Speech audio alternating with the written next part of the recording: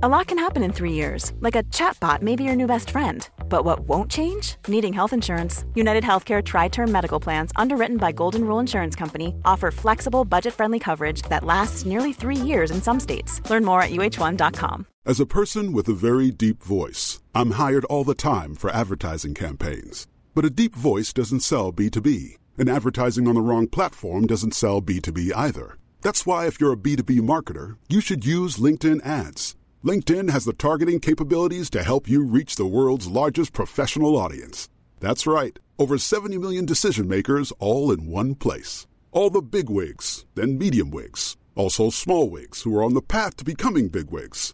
Okay, that's enough about wigs. LinkedIn ads allows you to focus on getting your B2B message to the right people. So, does that mean you should use ads on LinkedIn instead of hiring me, the man with the deepest voice in the world? Yes. Yes, it does. Get started today and see why LinkedIn is the place to be to be. We'll even give you a $100 credit on your next campaign. Go to linkedin.com/results to claim your credit. That's linkedin.com/results. Terms and conditions apply. Hey, I'm Ryan Reynolds. At Mint Mobile, we like to do the opposite of what Big Wireless does. They charge you a lot, we charge you a little. So naturally, when they announced they'd be raising their prices due to inflation, we decided to deflate our prices due to not hating you. That's right. We're cutting the price of Mint Unlimited from $30 a month to just $15 a month. Give it a try at mintmobile.com/switch. $45 up front for 3 months plus taxes and fees. Promo rate for new customers for limited time. Unlimited more than 40 gigabytes per month. Slows full terms at mintmobile.com.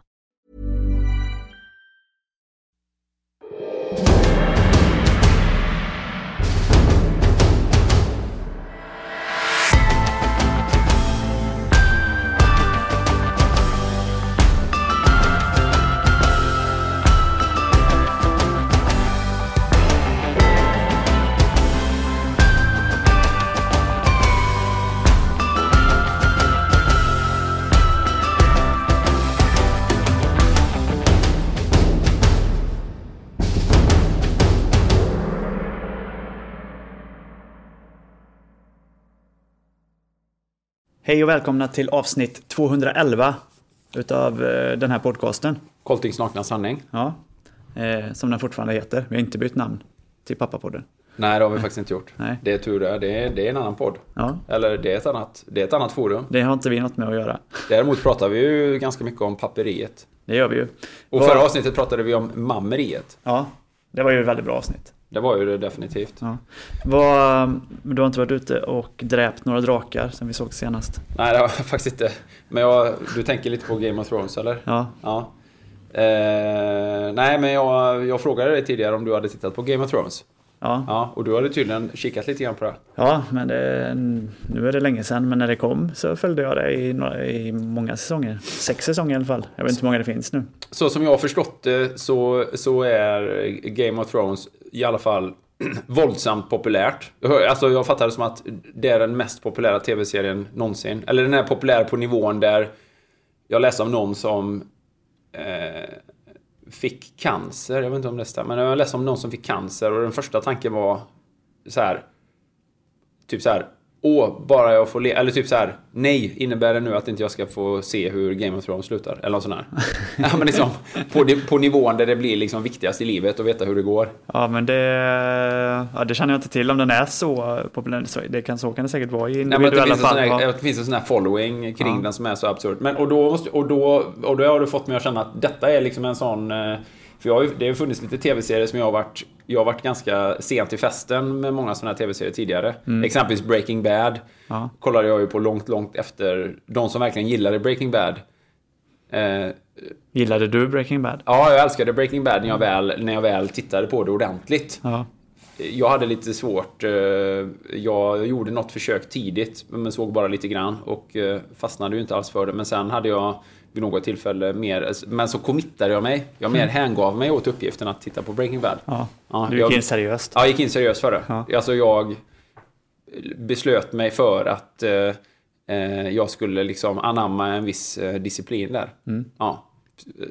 så att inte så att komma över den här första tröskeln som det ofta är i en ny serie då. Så kan det vara i nya serier, att man måste ge en liten insats själv först innan den börjar ge tillbaka. Ja, eller så är serien bara riktigt bra från början. Bron var ju också en sån här serie. Bron var ju så jag hade missat, men Bron hade jag ju liksom det var ju mer att jag hade en väldigt djupt rotad skepsis mot den serien. Inte minst för att den var svensk och att huvudpersonen då ryktesvis led av någon form av mentalt handikapp, vilket ju föreföll mig som en ganska dålig utgångspunkt för en lyckad tv-serie faktiskt. Men sen så på något sätt så råkade jag vet inte hur det kom, men även där tror jag committade till att titta på Bron. Och det blev jag ju fast direkt. Det vet jag att jag var ju i Finland för jag skulle föreläsa i 3 dagar. Och jag vet att jag gjorde absolut ingenting med de dagarna mer än själva föreläsandet. Och kollade på Bron. Jag tror knappt att jag tränade faktiskt. Jag var ute och sprang var jag.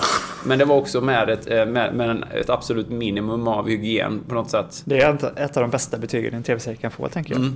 Jag till och med att man glömmer av jag satt på restaurangen på det finska hotellet och var så här djupt försjunken i min dator. Alltså, så tog med mig jag tog med mig min dator ner till hotellrestaurangen.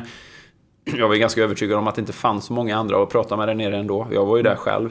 Och alla runt omkring mig pratade ju finska. Tänkte jag. Eller så var det ju säkert. Så jag satt ju där djupt försjunken i min dator.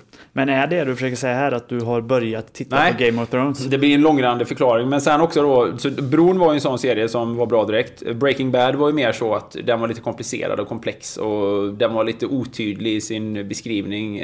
Man visste inte riktigt vad man skulle hålla på. Den här det var längre hjälten, antihjälten som tv-serien byggde på väldigt mycket var ju liksom lite svår att greppa så här. Men Breaking Bad blev ju sen helt fantastisk tycker jag som tv-upplevelse. Men nu kommer vi till Game of Thrones då. Det är ju så här, jag tittade ju på den jag vet inte, första avsnittet, första serien, den är väl jag menar, säsong 1, vad är det, 8-9 år sedan? Ja, det är länge sedan. Ja, det är något sånt. Men den var ju håsad när den kom. Och då vet jag att jag tittade på den första avsnittet. Jag har berättat det här flera gånger. Men jag kollade på första avsnittets första hälft. Och det var ju det sämsta jag sett. Det var ju så jävla dåligt. Det var verkligen så här. Alltså, världshistoriens absolut sämsta filmer ever. Det är ju Sagan om ringen. Ja, du är ju inte en fantasy-vurmare. Nej, för jag är ju inte ett barn. Så tänker jag. För jag är ju 8 år gammal. Så att det är ju inte... Hade man varit där så hade man kanske gillat det. Men jag gillar inte den typ att man alltid kan förklara bort någonting med så här. Men här har vi lite alver som flyger. Eller lite andar som flyger. Eller så här. Game of Thrones i början var ju mycket så här... det var väldigt mycket Sagan om ringen-vibbar. Och jag hade dessutom blivit varnad för att det var mycket sex. Eller så här, varnad för. Men man hade blivit lockad med att det var mycket sex och våld. Varav inget märktes i den första avsnittets första hälft. Det fanns inte ens en svordom. Det var så här riktigt töntigt tyckte jag. Men det var så här, Harry Potter meets Sagan om ringen. Det var den nivån liksom. Det här är ju för 14-åriga lajvare med sent utvecklad pubertet. Typ på den nivån liksom. Jag bara, det här är ju så jävla löjligt. Men sen så har inte jag tittat någonting på Game of Thrones, men jag har ju förstått av andra att den har växt och blivit bättre. Många håller ju med om att men just första avsnittets första hälft var faktiskt skitdålig. Sen blev det bättre. Sen kom snusket. Ja, men jag vet inte om man inte gillar fantasy, vet jag inte om den blir så bra med tiden. Nej, liksom. I alla fall. Av någon anledning, som jag fattar, nu går ju Game of Thrones på TV, går ju på riktig TV. På riktigt? Tablå-TV? Ja, men den går ju på tjock-TV. På fasta tider. Ja, och den går på vad? På SVT kanske till och med. Ja, så kan det vara kanske. Ja, jag vet inte, men för jag fastnade framför Game of Thrones här om kvällen. Ja. Men jag måste säga så här, jag blev lika besviken. Otroligt lamt. För att först var det så här, men det var lite som Ronja Rövardotter lite grann. På ett sätt, men det var så här, det var drakar. Det förekommer. Ja, förekommer. Och det var så här löjliga etiska ställningstaganden. Och så det slutade med att draken så här eldade ner då 2 personer. Man bara okej. Och det var så här, och också dåligt. Det är så dåligt filmat. Ja, men så overkligt ut. Dålig CGI. Det var det. Det var inte bra. Okay. Sen var det i något avsnitt, då följde man med korpar som flyger. Fåglar som flyger. Ja. Och då var det också sån här Ronja Rövardotter, de här vildvittrorna som flyger. Fick såna vibbar direkt då. Det är precis som att, men det här har de ju så här, de har hyrt in det här teknikteamet från 1980 Frost som har gjort de här vildvitterflygningarna. 1980 Frost, kan man säga så? Nej, vänta lite nu. Samma drake, den är elaka draken. Ja. Var lite snällare, för det finns någon form av huvudperson här, en drottning, hon ser väldigt vän ut, så väldigt vitt hår. Så det är hennes drakar. Ja, aslöjligt. Och då fick jag tänka, och då började jag, och precis, så kom det någon kille, hennes pojkvän eller någonting, jag vet inte, kom fram och så fick han klappa på draken så här. Ja, men vad fan. Då blev det någon sån här Disney-film. Det finns någon Disney-film om någon drake. Jag tror att du kan hitta både Ronja Rövardotter, men alltså, Disney, Sagan om ringen och all fantasy som det finns någon i den här. Disney-film om någon snäll drake. Han var fram och klappa på den och då blev det så här. Då blev det så helt plötsligt så här. Draken hade ju eldat ner 2 personer. Men helt plötsligt blev det sånt där moment där man nästan drog igång lite stråkar. Men de bondade. Han fick klappa på draken. Drakarna är ju ett vapen. Han fick klappa på draken i alla fall. Ja. Det var lite så här. Heter den Hook eller Puck? Ja, men det är den goda draken. Den goda draken, snälla draken. Ja, det är en sån Disney-film. Ja, men det blev så här. Ronja Rövardotter mötte Disney. Dålig. Och sen var det Walking Dead också. Fanns det vandrande döda, för de här vildvittrorna flög över. Och så var det vandrande döda. Nej, det var väldigt... De är norr om muren. Det var väldigt... Och fortfarande! Den där lilla jävla dvärgen är fortfarande med. Han är med i all fantasy. Han är fortfarande med! Och han är fortfarande bra. Alltså, och jag, så fort jag ser honom så tänker jag på den här filmen... Willow. Nej, inte på Willow. Absolut inte på Willow. Det är inte han som är med i Willow. Nej, han som däremot är med i Willow, det är ju den dvärgen som Ricky Gervais har gjort en sån här... en sån här Life is Short. Ja, Life is Short, en sån här mockumentary. En mockumentary-serie där han spelar sig själv fast ändå inte. Det är ju han som är med i Willow. En annan värld. Vad tycker du om Willow? Ja, Willow hade ju passat väldigt bra in i Willow. Ja, men vi säger så här då. Det finns drag av Willow. Ronja Rövardotter möter Disney-draken möter Willow. Där har vi Game of Thrones i sin sammanfattning. Fullständigt obegripligt att folk kan titta på detta. Och jag ska prata mer om dvärgen, men så läser jag Dagens Nyheter idag. Ja. Så är det så här, nu spekuleras det är ju fan det är ju helsidor i DN. Det är fullständigt obegripligt hur man kan ägna så mycket trycksvärta åt en sån dålig serie. Nu börjar slutstriden om järntronen.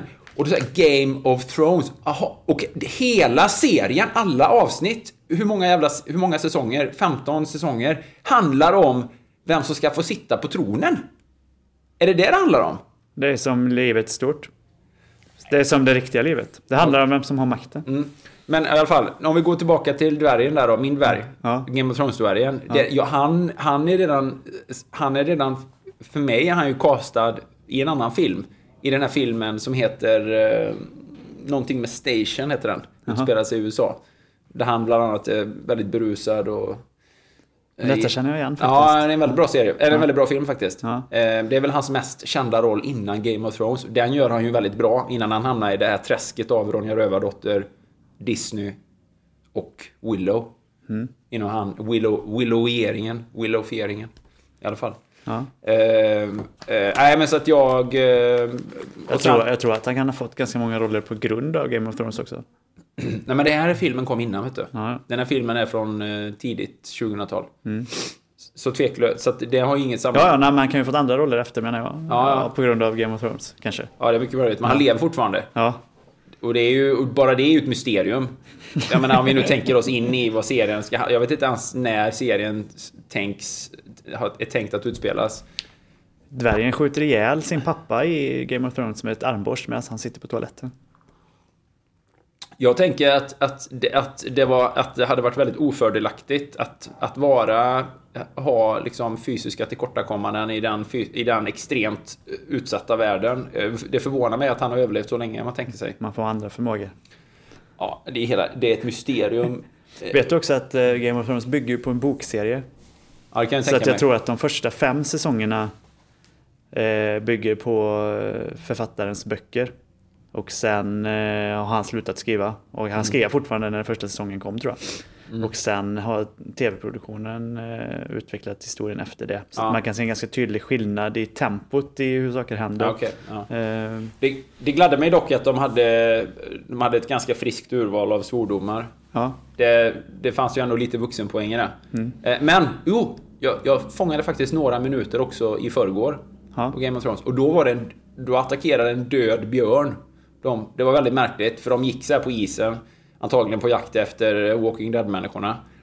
Vildvittrorna fanns ingenstans att se i sammanhanget där då. Men då såg de en björn framför sig. Så här, en björn. Och så plötsligt så bara... Alltså kom björnen från sidan och den var död. Men de dödade den igen. Ja, bara go figure. Ja, jag tror att det är en extremt svår serie att hoppa in och kolla några minuter på i ett avsnitt. Ja, nej, men det kommer aldrig hända att jag ser mer. Det här är kört. Den här sagan om ringen-stämpeln som den här serien för alltid kommer att bära hos mig. Jag tycker att du parad med Disney. Parad. Också den här drakfetischismen. Klappa. Jag tycker du ska gå in seriöst och börja kolla från början på Game of Thrones. Ge det. Det gjorde jag ju. Jag gav ju första avsnittets första att det var ju fullständigt värdelöst. Det är kört för mig. Det kommer aldrig hända faktiskt. Nej. Det är som... Däremot, jag hade gärna tagit emot tips på lite andra sevärda serier. Har du sett senaste säsongen av True Detective? Säsong 3? Ja, som det har jag ju. Har du gjort det? Den har inte jag hunnit se. Rekommenderar du den? Det är klart att du har absolut inte hunnit det. Det förvånar mig inte.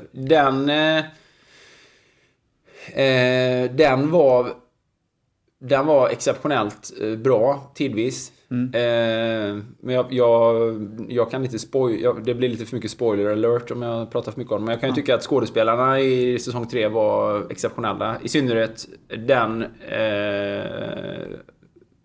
båda huvudrollerna var enastående välspelade, tycker jag. Det måste jag säga. Så den är ju definitivt sevärd. Men mejla in andra serietips på info@colting.se så vidare får du göra dem till Jonas. Precis, som att vi inte har tillräckligt att fylla våra dagar med. Precis. Det är bara pappa, det är liksom, hur mycket kan hända? Hur mycket kan hända egentligen? Hur mycket tid kan det ta att hålla på? Nej, men det kan ta lite tid. Men du gör ju andra saker med. Du var ju i Stockholm här häromdagen till exempel och föreläste på en konferens. Säger jag rätt då? Ja, exakt. Eller konferens. Ja, jag jobbar ju lite emellanåt också. Jag är med, jag tv-serie bingear ju emellanåt då. Jag vill ju kolla så här, jag vill ju kolla en hel säsong av någonting direkt. Jag vill ju kolla 8 avsnitt av någonting direkt. Jag vill ju ta 5 timmar och bara typ, men nu är jag ledig. Nu ska helst på ett hotellrum i Finland. Ja, men exempelvis när man ändå precis. Eller så här, exakt. Eller när man har mycket så här, när man har mycket ställtid, när man bara kan typ kolla 5-8 avsnitt i rad så. Men det gjorde jag nog inte när jag var i Stockholm. Nej. Därför att då hade vi fullt upp hela vägen. Och det var företrädesvis människor som pratade svenska runt omkring också. Ja, precis. Så det fanns ju folk att socialisera. Som det i Stockholm, ja, precis. Nej. Ja. Men det var väldigt trevligt faktiskt. Jag var på en föreläsning som hette LCOF 2019. Men kan vi säga att vad ska man säga att det var? En konferens kanske vi inte kan definiera det som, men det var jag vet inte vad skillnaden är på konferens, symposium. Det kan inte jag heller. Du var i alla fall att tala inför en stor event. Samling människor. Ja, precis. Det var vi var flera föreläsare faktiskt då. Ja, men jag hade en slott där, det var väldigt intressant faktiskt. Och det handlar ju då naturligtvis om mat, gissar jag. Det här var ett event som arrangerades av primärt av kostdoktorn och kostdoktorn som numera heter Diet Doctor. Och det är ganska fascinerande. Och det är ju, mannen bakom kostdoktorn heter ju Andreas Enfeldt. Han är ju naturligtvis läkare. Och han berättade, jag har ju följt hans utveckling från start. Och hans intresse kring mat började ju när han jobbade som läkare. Och han, egentligen av en slump faktiskt blev intresserad av det här. Men sen så tyckte han att det fanns väldigt mycket rim och reson i det här. Och han kunde koppla det till väldigt många av de patienter som han hade, eller som kom in på hans vårdcentral, som hade då väldigt mycket ätrelaterade problem. Och han började i den allra enklaste av former som då man gjorde någonstans mitten 00-talet, jag tror 2007, i bloggform. Han hade ungefär 500 sidvisningar om dagen, vilket han tyckte var fantastiskt stort och bra och väldigt så här, han nådde väldigt många tyckte han då. Och sen några år senare så när man byggde om till en hemsida hade han 5000 sidvisningar om dagen och sen 50 000 sidvisningar om dagen och sen så gick de in och gjorde har de jobbat väldigt mycket med medlemssidor och att också breddare med flera olika språk och nu har de 500 000 sidvisningar om dagen. Eller nu är det säkert ännu mer. Ja. Det är ju helt exceptionellt och det gör att dietdoctor.com faktiskt är om inte den absolut största portalen, hemsidan för ätrelaterad hälsa, så definitivt en av de största. Det är coolt. Ja, det är ju fantastiskt häftigt. Ja, precis. Och det lustiga är ju liksom, det är ju ett svenskt företag och det är en svensk sida, det är svenska människor som står bakom. Den engelska sidan är ju naturligtvis den absolut största, följd sen då av den spanska sidan. Och sen då den svenska överlägset längst ner. Ja. Minst, naturligtvis, men det är fascinerande vilken otrolig slagstyrka det har blivit i det här. Och hur viktigt det här ämnet är och hur intressant det är. Man kan ju bara tänka sig vad som händer när man öppnar den kinesiska eller den mandarin textade sidan liksom, eller den indiska versionen eller det finns potential fortfarande. Den portugisiska versionen liksom. Eller den arabiska versionen. Ja, varför inte? Ja, så att, men de har ju nått otroligt långt och därför var det var väldigt och jag har varit med i flera olika sammanhang, intervjuad och textform skrivit och så där på Kostdoktorn genom åren, så det var väldigt känns väldigt bra att vara där och föreläsa och framförallt har han ju hjälpt oerhört många människor genom den informationen som har spridits där. Och jag tänkte väldigt mycket på det när jag föreläste, eller jag tänkte väldigt mycket på sammanhanget och forumet som i stort, därför att om man tänker sig nu heter ju den här träffen hette ju LCHF 2019. Sen åkte de efter den här dagen, vi var ju på Cirkus i Stockholm, sen åkte vi på, eller de åkte, jag var inte med på det. LCHF-kryssningen sen då, det fortsatte ut då på havet på någon sån här Stena Line-båt eller någonting med flera andra föreläsare och utställare och så vidare då. Våran vän Martina Johansson var faktiskt med och lyssnade på min föreläsning, men sen var hon med och föreläste på båten. Ja, precis. Coolt. Och men jag tänkte mycket på det här att som LCHF är ju i många sammanhang där det pratas om, det är nästan ett skällsord. Och att det finns en djup provokation kopplat till det här. Med lågkolhydratkost och att det är alldeles uppenbart. Vi lyssnade bland annat på Fredrik Nyström då, som är professor i internmedicin verksam vid Linköpings universitet, som var ju extremt rolig och intressant att lyssna på. Han visade väldigt tydligt vad den senaste forskningen visade och han var ju tydlig med också att det här handlar väldigt mycket om prestige och att det gamla paradigmet kommer liksom finnas kvar så länge de här personerna sitter på sina poster då. Därför att människor tenderar i regel att vägra erkänna när man har haft fel. Så är det ju. Ja. Men hur alldeles uppenbart hur rätt man är på bollen när man pratar om skillnaden mellan liksom socker och fett och kolhydrater och fett och sådär. Och hur fucked up liksom den moderna kostupplysningen har varit, tallriksmodell och så vidare. Men det finns fortfarande stor provokation som folk känner när man pratar om LCHF. Ja, det gör ju det. Inte naturligtvis för den gruppen människor, för det var ju kanske en av de mest tacksamma föreläsningar jag har gjort någonsin. För det är ju verkligen preaching to the choir. Ja, det betyder ju inte att det är mindre värt eller mindre intressant för det, men att där är ju liksom alla pålästa, alla är ju på bollen där när det gäller ämnet då. Men i allmänhet så finns det ju en stor provokation kopplat till det här. Och det är ju så fascinerande hur man väljer att se på sådana företeelser, hur man tänker kring ordet som provokation. Och hur en del då jantelagsmänniskor kan tycka att man ska hålla käften om man inte har en stor fet jävla livsmedelsverksstämpel i pannan som visar att man är certifierad och diplomerad och att man har en sån jantelagssigil i huvudet. Så ska man inte prata om mat överhuvudtaget. Nej. Faktiskt. Nej, precis. Och det finns ju många som blir provocerade av det, att tänka fritt kring mat. Men jag kan ju känna, och jag känner ju väldigt starkt att det finns ju en desto större provokation i insikten att det är så många människor som idag äter sig sjuka på grund av dåliga kostråd, och att det finns en desto större provokation i hur många tjocka barn vi har i vår värld, i vårt samhälle. Jag har blivit väldigt provocerad det senaste när jag har sett vad sjuka människor får att äta. På sjukhuset, ja. Exempelvis. Ja. Jag tycker det finns en otroligt stor provokation i att väldigt många diabetes typ 2-patienter inte får råd eller kunskap om att man faktiskt kan äta sig frisk eller äta sig åtminstone symptomfri om man vill, som ett alternativ till medicinering. Det är jävligt provocerande tycker jag. Jag tycker det finns en provokation i att det finns så väldigt mycket dålig eller falsk så kallad kunskap där ute. Det finns så många köpta experter. Det finns så många som vidmakthåller en åsikt bara och endast på grund av prestige eller vad ska man säga, inte på basis av någon evidens utan mer på basis av eminens. Att det finns människor som är mer lojala till sina kollegor eller till sin anställning eller till det skrået man tillhör eller till det paradigmet man förmodas förhålla sig till än till de patienterna man ska behandla. Exempelvis. Det tycker jag är en stor provokation. Ja. Jag tycker inte det är en stor provokation att prata fritt och intellektuellt och argumentativt om kost och låta åhöraren själv ta in och bedöma vad som verkar rimligt och rätt. Det tycker inte jag finns någon provokation kring. Nej. Så det är ganska lustigt kring det här ordet provokation och hur vi förhåller oss kring det. Eller hur? Ja. Och hur jävla mycket fake news det finns där ute kopplat till mat. Apropå att prata om mat då. Det är ju föreläsningsturné i Faggerna här. Just det. Som handlar om just mat. Man kan få komma och bli fruktansvärt provocerad av mig. Ja. Om man nu är lagd åt det hållet. Om man nu är lagd åt att bli lättprovocerad, då har man någonting att bita i. Då har man någonting att se fram emot. Om man uppskattar provokationen.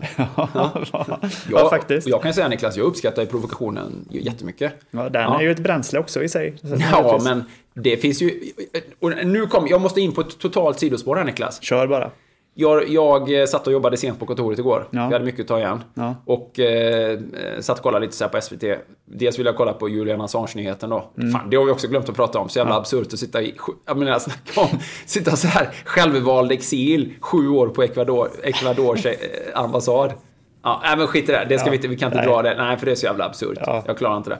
Nej, men så råkade jag surfa in på dokumentär och då var det så här Flat Earth Society-dokumentären på SVT. Den har inte sett, men har du sett den? Nej, men det är fantastiskt. Jag vill ju så gärna se den. För det är lite så här, om man tänker så här, vad är det mest absurda vad är det liksom så här, vad är den löjligaste teorin som faktiskt har followers där som man skulle kunna tänka sig att driva med så här. Ja, men det är ju ändå så här, men jorden är platt. Alltså det är ju löjeväckande.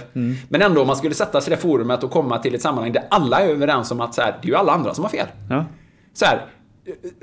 Så är det lite så här, vänta lite nu då. Man får ta in ändå vad de säger och sådär. Alltså det är ju provocerande med folk som saluför en åsikt som är så grundläggande absurd. Men det är ju väldigt intressant att tänka på hur man själv skulle reagera, som du säger. Om man skulle så här, för de har ju ändå argument som de har ju argument, absolut. De har argument för att jorden är platt. Ja, absolut. Och man pratar och den och har man inte de andra argumenten, då hade man ju köpt alla de argumenten. Om man inte hade haft de andra. Och det är ju inte ett argument att säga så här, men det vet ju alla att jorden är runt. Det är ju faktiskt inget argument. Nej. Det är ju bara, det handlar ju bara om vad majoriteten av folk tror och tycker.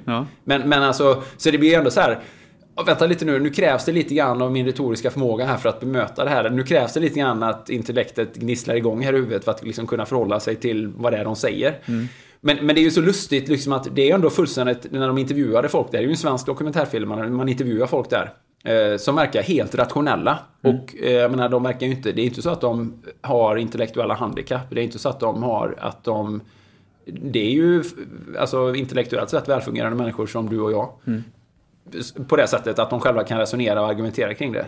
Så det är så otroligt lustigt hur man kan förhålla sig till verkligheten kring det och så här att man skulle kunna reagera bara genom att bli provocerad och bara tänka sig, fan vad dumma huvudet är med. Men så ändå så här får man ju tänka så här, men vänta lite nu här. Nu måste ju någonstans finns det ju liksom en utgångspunkt där som är väldigt intressant då.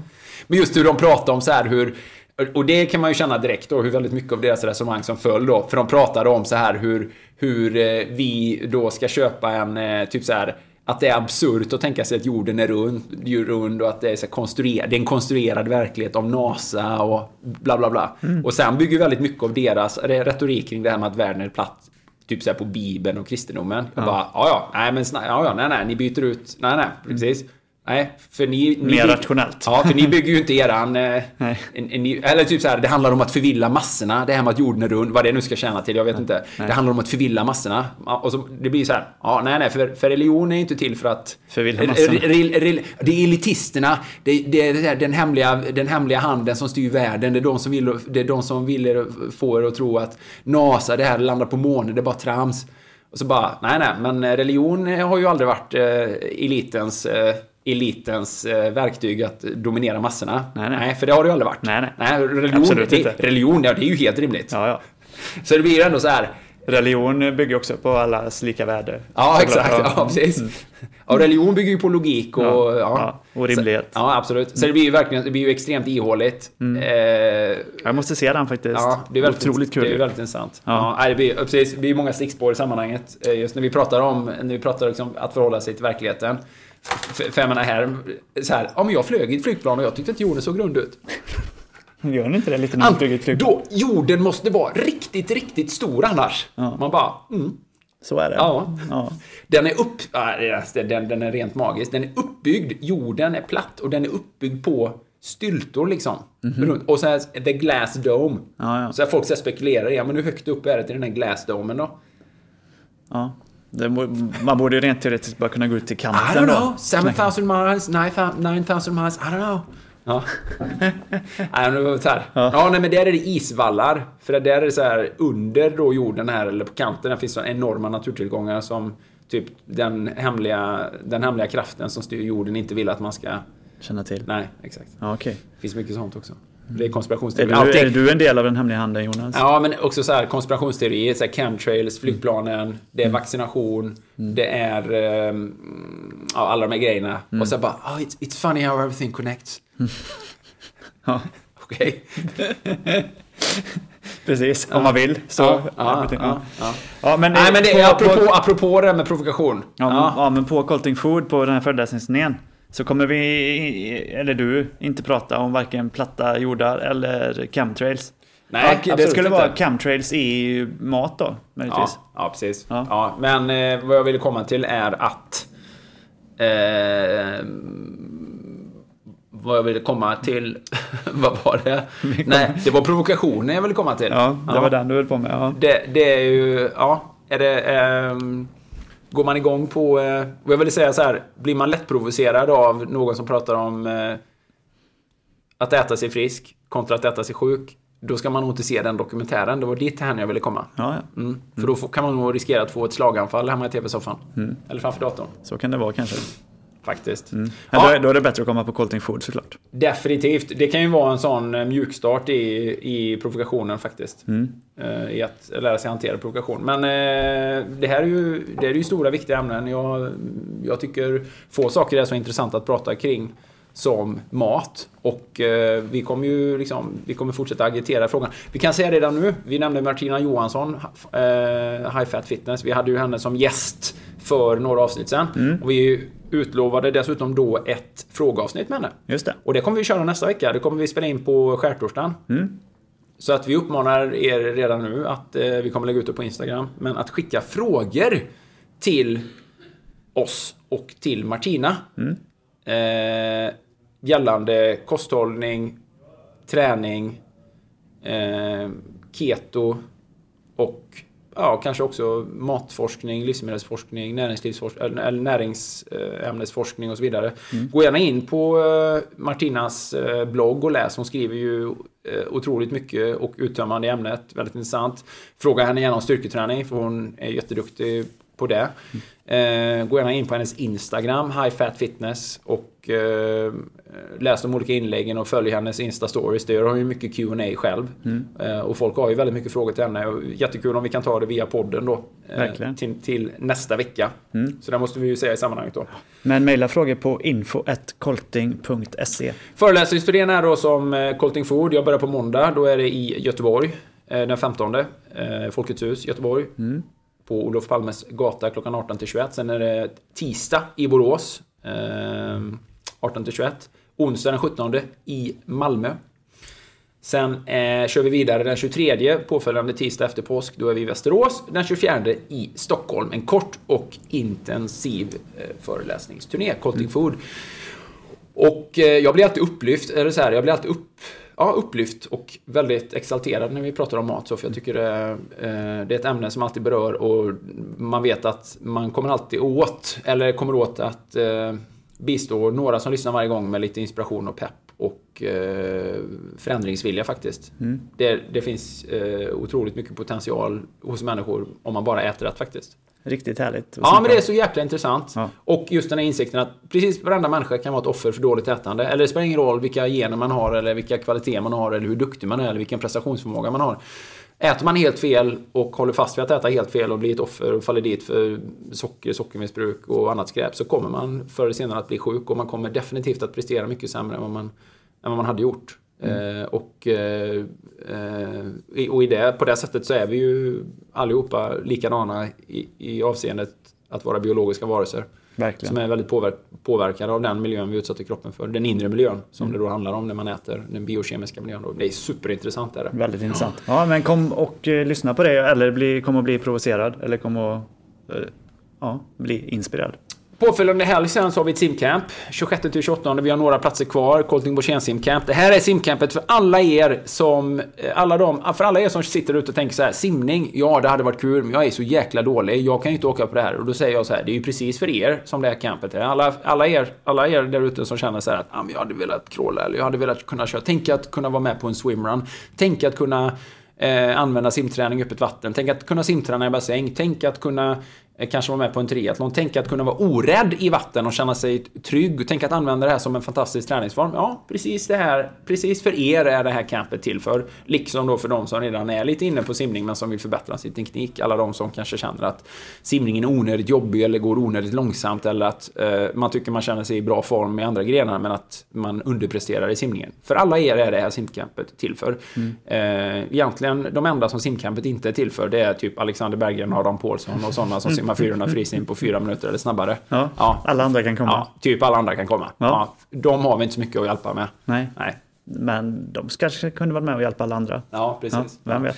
Ja. Så det finns några platser kvar. Det är 4 simpass, det är 2 filmningar, det är simteknik, det är analys, det vi pratar mycket simteori. Vi springer dessutom en gång, vi kör rörlighet, vi kör styrka på land. Vi har ett gött häng och det är en fullspäckad helg med både teori och praktik från början till slut. Mat och hotell ingår, och man mejlar till mig på jonas@colting.se. Det är alltså nästa helg, fredag till söndag. Just det. En lång helg i Borås, fredag eftermiddag till söndag lunch. Härligt. Solen skiner här kan jag säga. Alltid, ja, det gör det ju. Alltid i Borås. Härligt. Men då tycker jag att vi raskt springer vidare till våra partners. Det gör vi.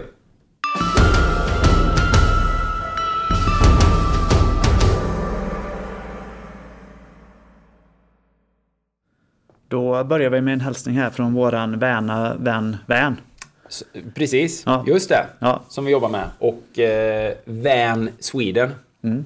Det är ju ett företag som håller på med fantastiskt fräscha, fungerande, miljövänliga och hudvänliga hudvårdsprodukter. Just det. Ja. Man kan ju tänka sig att hudvårdsprodukter ska vara hudvänliga. Det är ju lite det man önskar, ja. Det är ju lite grann det man tänker som utgångspunkten. Men faktum är att väldigt många av de traditionella hudvårdsprodukterna och kosmetika i allmänhet innehåller ju väldigt många dåliga ingredienser. Dåliga för miljön, men också dåliga för kroppen. Kemikalier. Ja, så ligger det inte till med Vans produkter. Nej, Vans produkter har ett helt annat tänk. Det är ett svenskt företag som jobbar med produkter som är enbart miljö- och hudvänliga. Det är ju fantastiskt. Och därför är deras namn är ju fantastiskt.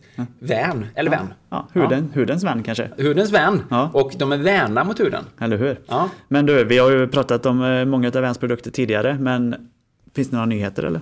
Ja, de har ju det här som man kan tänka sig när vi pratar om hud och hår, alltså shampoo, balsam, duschkräm i olika härliga dofter. Man har ju, vi ska inte glömma också att det finns tvättmedel och tvätta de smutsiga löparkläderna efteråt och sådär. Nej. Även det med samma tänk. Men sen har de ju andra produkter som syftar till att ta hand om kroppen, exempelvis massageolja. Oj. Ja, kan man behöva när man har tränat hårt. Verkligen. Ja, och inte minst att massera in sina egna ben med. Jag gillar att massera vaderna med någonting glansigt och härligt innan passet. Man mjuka upp lite grann så här. Ja, det är härligt. Ja, eller när man får massage och så här. Ja, men massageolja... Det ska man inte underskatta. Absolut inte. Väldigt bra faktiskt. Och sen också för fötterna. Ja. Det kan man ju använda naturligtvis hudkräm och sådär. Men de har en fotskrubbkräm som är riktigt grym. Som gör fötterna lite mjukare? Ja, som gör fötterna lite mjukare. Och där man kan hjälpa till med att få bort lite... lite sånt här... vad ska man säga? Det man har på fötterna. Ja, lite sånt skräp som samlar sig. Lite sådana fula löparfötter. Ja. Nu går jag ju på fotvård ganska ofta då. Men just den här dagliga vården när man... jag brukar göra det när jag går på när jag bastar och kör kallbad. Brukar jag köra lite sån här fotskrubbkräm. Och sen smörja in fötterna då. Så att det inte blir några fotsprickor eller något annat. Just det. Så. Det är ju himla härligt. Eller även risken att få blåsor är ju betydligt mindre i sammanhanget då. Ja. Så att allt det här finns på vansweden.se. Det kan man liksom kika på alla de här produkterna som finns då. Man har genom samarbetet med våran podd en rabatt som är så generös som 15%. Oj. Ja. Det är inte dåligt. Nej, ja, faktiskt. Och tänker man på hur mycket och hur ofta man faktiskt köper de här produkterna i en familj, inte minst om man lägger in då tvättmedel och liknande, så blir det ganska ansenliga pengar faktiskt. Och hur många, och är man en person som duschar så blir det rätt mycket också då. Så Coltingpodd, COLTINGPODD, den svenska podden.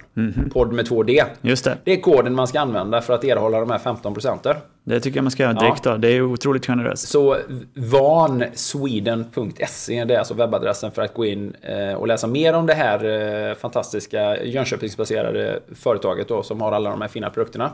Sen är det så också, man kan också sälja Van Swedens produkter genom föreningslivet. Så är man förälder till ett barn eller till en ungdom som håller på med en idrott och man känner att det här med bullförsäljning, godisförsäljning, kakförsäljning eller skärkförsäljning är lite ute och passé. Och att man vill jobba med fräschare, bättre och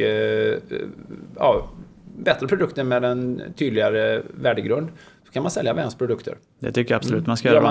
Anmäler man sig till dessa även där och via hemsidan. Härligt. Då säger vi tusen tack till Van.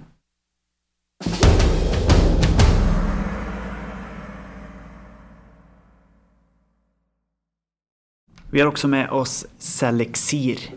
Det har vi. Ja. Och vi älskar att presentera Selexir, inte minst för att vi tycker att det är ett av världens bästa företagsnamn. Verkligen. Ett av världens bästa produktnamn. Man blir alltid glad när man får säga Selexir. Få saker beskriver så bra vad en produkt gör som Selexir faktiskt. Cellelixir, elixir för cellen.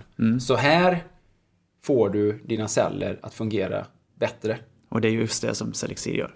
Elixir för cellerna. Och det handlar om att tillhandahålla ingredienser via kosttillskott som får cellernas mitokondrier att vara mer effektiva och att vara yngre. Det är ju själva grundidén, den röda tråden i Selexir, nämligen att motverka åldrandets negativa processer. Inte att förneka åldrandet som sådant, för äldre blir vi, men att kunna erhålla ungdomliga krafter. Högt upp i åldern. högt upp i åldern. Ja. Och du ser ju här på mig här hur mycket grå hår jag har här på kanten. Ser inte ett enda faktiskt. Jo, har du färgat håret? Nej, mitt hår är ofärgat. Ja. Där. Det enda jag färgar lite grann, det är ju mina ögonbryn, för jag gillar inte albinofärgade ögonbryn.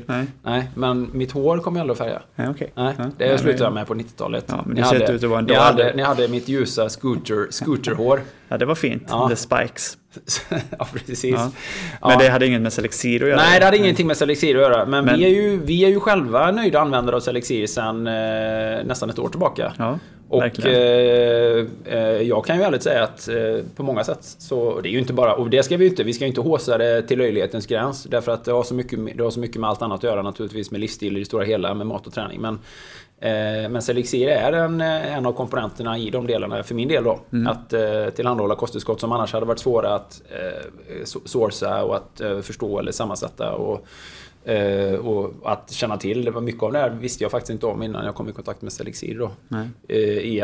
I att vissa kroppsegna ämnen som vi tappar genom åldern och sådär. Det förstår man ju naturligtvis att det är ju det åldern är. Att kroppen fungerar mindre och mindre. Eller lite mindre effektiv och sådär. Eller hur?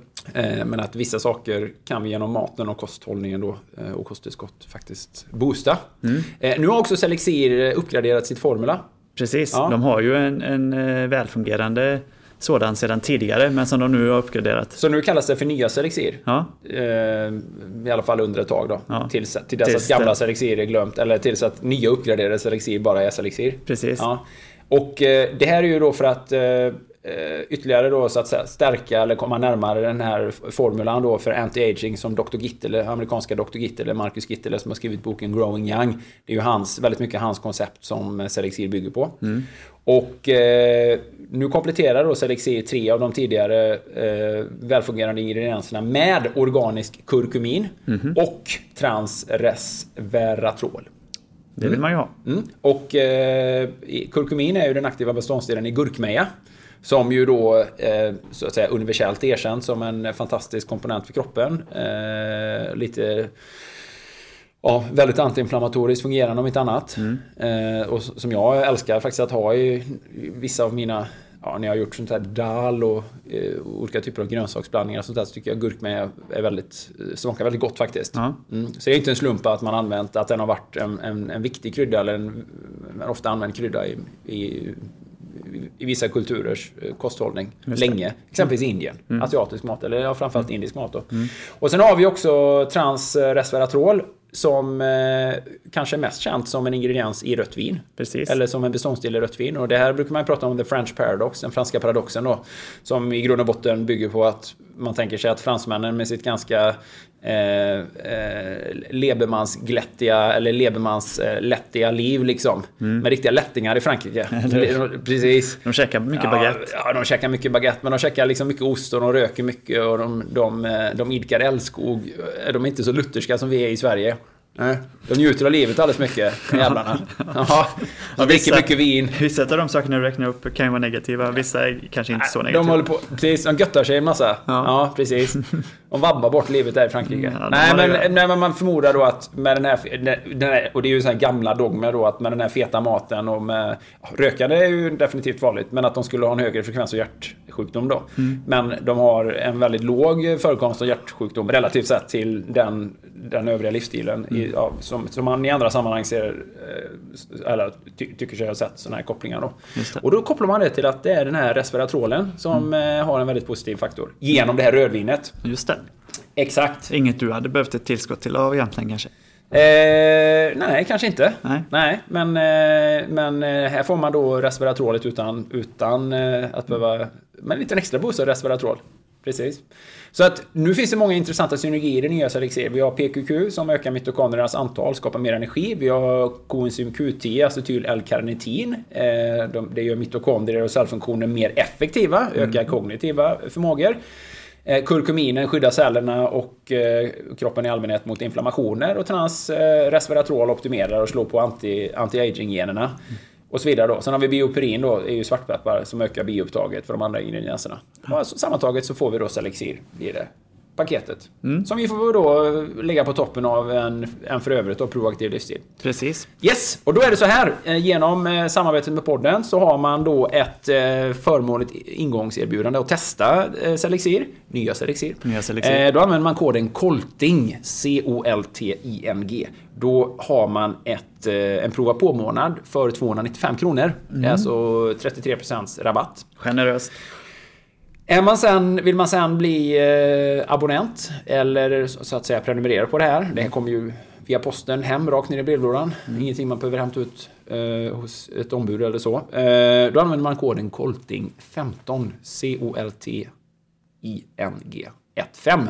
Då har man 15% löpande rabatt på alla inköp. Fantastiskt ju. Otroligt generöst. Inga fraktkostnader, inga uppsägningstider, inga bindningstider. Sådär. Så att det är bara att köra.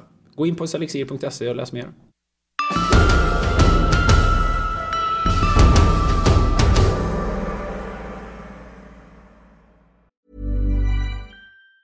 Say hello to a new era of mental health care.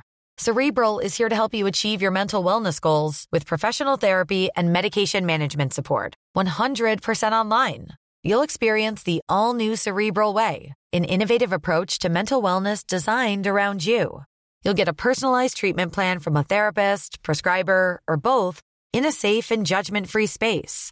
Your Cerebral therapist or prescriber will outline a customized plan with clear milestones along the way, so you can get to feeling your best. With Cerebral, you're not alone in your mental health journey. We're here to empower you to live a fulfilling life. So take that first step towards a brighter future and sign up today at Cerebral.com/podcast and use code ACAST to get 15% off your first month. Offer only valid on monthly plans. Other exclusions may apply. Offer ends July 31st, 2024. See site for details. Hey everyone, I've been on the go recently. Phoenix, Kansas City, Chicago. If you're like me and have a home but aren't always at home, you have an Airbnb. Hosting your home or a spare room is a very practical side hustle. If you live in a big game town, you can Airbnb your place for fans to stay in. Your home might be worth more than you think. Find out how much at airbnb.com/host. Cool fact, a crocodile can't stick out its tongue. Also, you can get health insurance for a month or just under a year in some states. United Healthcare short-term insurance plans, underwritten by Golden Rule Insurance Company, offer flexible, budget-friendly coverage for you. Learn more at uh1.com. Då är vi framme vid dagens ämne, som vi brukar kalla det. Ja, och den här veckan tänker vi prata om att boosta löpformen till våren. Just det. Med tanke på att du håller på med en run streak april där du springer varje dag, va? Ja, och det är på våren som man ska plocka fram sin löpform igen nu. Just det. Ja. Och det är väldigt aktuellt att prata. Vi brukar väl göra ett sånt här löpavsnitt varje vår och uppmuntra folk att ge sig ut och springa helt enkelt. Ja. Men att det finns lite tips i hur man kan boosta sin löpform. Och ett av tipsen är ju att runstreaka faktiskt. Det är ju ett rätt bra tips faktiskt. Både ja och nej. Risken är ju att man kanske... Det finns ju en risk med löpning, och risken är ju att löpning belastar väldigt hårt. Och har man för höga ambitioner, och det bygger nästan alltid på att man springer för fort, att man får ta i för mycket, då är ju risken överhängande att man faktiskt blir skadad. Och då blir ju hela idén med runstreak väldigt negativ. Man kanske springer på en dag där man annars inte hade sprungit. Så hela grejen med runstreak är ju att det bygger en bra kontinuitet, man får en förbättrad löpekonomi, och att det borde, istället för att det borde vara ett incitament att springa fortare och hårdare de gångerna man springer, så är det ett incitament att faktiskt ta det lite lugnare. För att man springer ju då faktiskt varje dag, är det ju tänkt då, under i det här fallet, i mitt fall då, en månad. Man kan ha kortare runstreaks också ju. Ja, det kan man ju ha naturligtvis då. Ja, det kan man ju ha. Men att hela idén är ju då att man kan sänka ambitionen med fart och intensitet, vilket ju är bra för de flesta. Nästan alla motionärer och nybörjarlöpare och sådär springer för fort, eller försöker, det ska kännas liksom, man vill göra för mycket av varje pass, och så får man aldrig möjligheten att bygga upp den här kontinuiteten och långsiktigheten då.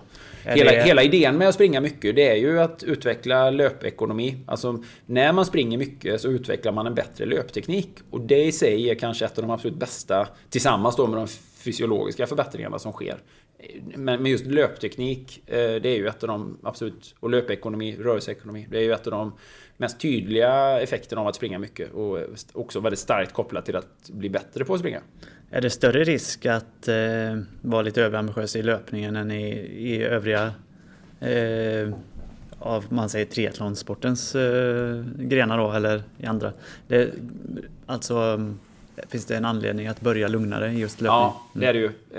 Löpning är ju det straffar sig väldigt mycket om man springer för hårt eller så. Det är ju väldigt skadebenäget om man inte är van att springa. Det finns ju ingen annan idrott som jag skulle vilja påstå är så känslig, om vi nu tar cykel eller simning eller längdskidåkning eller till och med traditionell styrketräning. Om man nu skulle styrketräna för hårt, då får man så himla tydliga tecken i sin kropp att man får så stark träningsvärk liksom. Och det är ju ingen som styrketränar. Det är väldigt få människor som går på gymmet liksom varje dag och gör löpning är ju en och samma rörelse.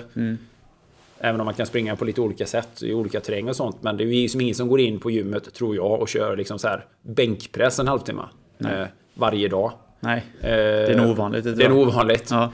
Men det är klart att man kan köra för hård styrketräning. Allting kan man ju liksom överdriva och bli skadad av, och man kan ha dålig teknik i olika grenar och så kan det leda till skada. Men löpning är ju så känsligt, för det är man ju sin kroppsvikt, och där är man ju känslig i underben och i fötter och i knän och i höfter, och många människor har ju en väldigt dålig löpteknik initialt, därför att man har inte fått med sig löpning från barndomen. Man är lite för stel, man kanske är lite för tung. Man har inte fötter och underben är inte så bra tränade som de borde vara. För att vi människor rör oss inte på det sättet. Och när jag menar underben så pratar jag exempelvis om hälsenor. Jag pratar om vadmuskler, både den djupt liggande vadmuskeln då och den mer ytligare vadmuskeln. Jag pratar om skelettet som sådant, alltså det som sen då kan leda till, om det blir problem då blir stressfrakturer. Och även knän kan man ju räkna egentligen till underbensskador. Och sådär. Och därtill också strukturen i sin helhet, höfter, rygg, nacke och sådär, att många människor har lite för dålig hållning. Så att det handlar om att närma sig löpning med en liten försiktigare attityd. Hur ska man göra då på våren om man känner sig som en ko på kosläpp när solen tittar fram och man vill ut och springa? Nej, men jag tycker hur gör man för att hålla igen liksom? Men jag tycker det är väldigt bra om vi pratar om löpning från 2 olika sätt då. Vi tänker så här, boosta löpformen till våren. Det ena är ju att göra en run streak och göra som jag gör nu då. För jag har ju visserligen sprungit i hela mitt vuxna liv, men jag har aldrig sprungit så lite som jag har gjort sen egentligen från början av september, eller egentligen från mitten av augusti då jag körde Ironman i Kalmar. Sen körde jag visserligen Ö till Ö då, och det var ju 6,5 mil löpning i sträck. Ja, det är ju en ansenlig mängd. Men det är ju som en one shot, och det är ju dessutom det är ju så det är, men om man tänker sig att från egentligen Ö till Ö där, eller från Kalmar någonstans fram, sen då genom operation, och sen efter operationen fick jag lite problem med vaderna, hälsenorna. Alltså, det var egentligen ett halvår som jag inte sprang nämnvärt under. Så att då tappar man ju väldigt mycket av den här rörelseekonomin. Och det är också det som är intressant, att många som lyssnar på våran podd och som är taggade på att springa kanske är i hyfsad form generellt och i allmänhet. Man kanske tränar en hel del, men man kanske är ganska infrekvent med sitt löpande, och den tiden på året då man springer minst och med störst mellanrum mellan de olika passen, eller mest infrekvent, det är ju på vintern. Just det. I regel. Så det kan vara många som kanske känner igen sig i situationen att man känner sig stark i allmänhet, man är i bra form, men man är ganska löpovan för stunden. Och då är ju risken där, för de individerna, där är ju risken överhängande att man blir skadad. För då har man en stark motor som kan driva på. Man har en träningsvilja och man har en träningsvana, men man riskerar att liksom driva på lite för mycket. Och då ska man ju verkligen bemöda sig om att hålla ner intensiteten. Eller att hålla ner belastningen. För en sån person, hade det varit bättre att försöka hålla löpningen igång under vintern, eller är det liksom för belastningsskadornas, om man säger ur den synvinkeln, är det bättre att ta ett uppehåll under vintern? Det är alltid bättre att hålla igång löpningen. Ja. Det bästa är att alltid springa. Och det finns ju sådana intressanta anekdoter om kinesiska löpare exempelvis, eller japanska löpare. Japan har ju varit en väldigt framstående maratonnation. Många framstående löpare kommer från Japan, och hur jag läste om någon sån här träningsgrupp med många framstående löpare i Japan, att oavsett vad, så sprang de löparna alltid, just för att behålla den här belastningen på benen, så att man liksom aldrig man tappar väldigt snabbt liksom förmågan att ta upp stötar och sånt där. Alltså vid alla längre uppehåll så är det väldigt lätt att bli skadad när man kommer tillbaka. Så till och med när de här löparna hade andra skador, eller om de var sjuka, så var de ute och sprang. Okay. Alltså det var väl egentligen bara akuta benbrott som man liksom inte sprang vid. Och då menar vi så här, att belasta sina ben. Alltså de var väl ute och tassade. Det som kanske för en vanlig människa hade definierats intensitetsmässigt ungefär som en promenad. Men de var alltså ute, säg att de här löparna sprang merparten av sin vanliga löpträning i 4 minuters fart. De var väl ute och tassade i 6:30 då. Men ändå tillräckligt för att skapa den här stimulansen för vävnaden och för skelettet, att det hela tiden liksom, att den här elasticiteten, rörelseekonomin, att stimulansen gentemot skelett och sådär hela tiden upprätthölls då. Så att jag tror, så att det var ju en teori de körde, att alltid liksom vara i belastande läge och så vidare då. Nej, så jag tror att man ska springa, vill man undvika löparskador så kommer man ju springa mycket. Man ska ju springa ofta. Det är ju vid längre uppehåll människor kommer tillbaka och blir skadade. Och det är ju typiskt så här då att man springer säsongsvis. Det är ju typiskt när man kommer igång med löpningen igen. Det är inte när man väl har sprungit veckor, månader, halvår. Det är inte då skadorna kommer. Skadorna kommer ju efter ett uppehåll när man börjar springa. Därför att man tappar så mycket. Det är inte överförbart. Ja, men jag har ju kört knäböj. Ja, fast det är ju inte ett löpsteg. Nej. Ja, men jag har ju kört utfallssteg. Det är inte ett löpsteg. Nej. Ja, jag har kört vadhävningar. Nej, det är inte heller ett löpsteg. Nej. Ja, men jag har ju cyklat och åkt skidor. Det är inte heller ett löpsteg. Så att det är lite så här, man pratar om runstreak. Folk säger, ja men kan jag räkna det här? Nej, löpning och löpning och allt annat än något annat. Precis. Det är väldigt specifikt så. Ja. Så att, men mitt tips är ju för människor som är i form, det ska man vara verkligen försiktig med intensiteten. Och vill man springa hårt och få den här känslan att man ändå tar ut sig, eller man vill känna liksom att det finns ett bra träningsvärde, då kan man springa hårt uppför. Det är ju risken för... Det är ju stötarna som lägst mot benen. Så det är bättre då? Ja, det driver man ju. Ja, det blir ju jobbigt. Positivt jobbigt. Någon slags backintervaller då? Ja, mer backintervaller. Ja. Och det är ju ironiskt att i backintervaller att det är ju oftast nedförsbackarna, alltså återhämtningslöpningen, som är farligast. Ur ett skadeperspektiv. Därför att där är det ju liksom... Där ska kroppen ta upp stötarna på ett tuffare sätt då. Även om belastningen på hjärtat, det upplevs ju så mycket lättare att springa ner för. Ja. Men belastningen är mycket, mycket kraftfullare på skelett och leder och ligament och senor och sådär då. Just det. Så att man får förhålla sig till löpningen på ett väldigt försiktigt sätt där, beroende på vem man är. Men om man nu bara är sådär, och man tänker att man är mer vanlig motionär, där man kanske är sådär, man motionärstränar lite grann så, och man vill, så att man har inte med sig den här, men det är inte så att man kommer in i det här med jättebra fysik från start, utan man vill använda löpningen till att få en bättre fysik. Och det kanske är löpning, eller det kanske är något klassikermål eller någonting man ska sikta på, eller man bara är taggad på att springa. Och man inte har den här överdrivet starka motorn då, som kan gå ut och där man springer sig till en skada bara genom att man är så jäkla stark. Ja, men jag kommer här med mina 8 liter per minut simmarlungor här nu och driver på här. Älgar på mina fullständigt otränade ben. Då är ju risken överhängande att bli skadad. Jag kommer här med mina Johan Mieto skidåkar med mitt jävla skidåkarskägg här och älgar fram. Nej, men då är också risken stor då. Faktiskt. Det är ju det, och det brukar ju till och med då skidåkare i landslaget är också så här, ja men nu börjar vi springa mer, eller nu är det dags att börja springa mer, och även där då närma sig med försiktighet, för det är så lätt att dra på sig en liten skada i senor och muskulatur. Det kan vi faktiskt fråga Erik Wikström om när jag ska gästa hans podd i nästa vecka. Just det. Just det här att man får vara försiktig. Det spelar ingen roll om man kommer in i löpträningen och är superfit från en hel vinters skidåkande och skidtävlande, så är löpningen ändå väldigt riskfylld i början. Därför att det ställer helt andra krav på hur muskler, senor och ligament belastas och hur de ska röra sig, hur de ska återhämta sig och så. Men i alla fall, runstreak är en bra idé. Ja. Men man måste hålla tillbaka intensiteten.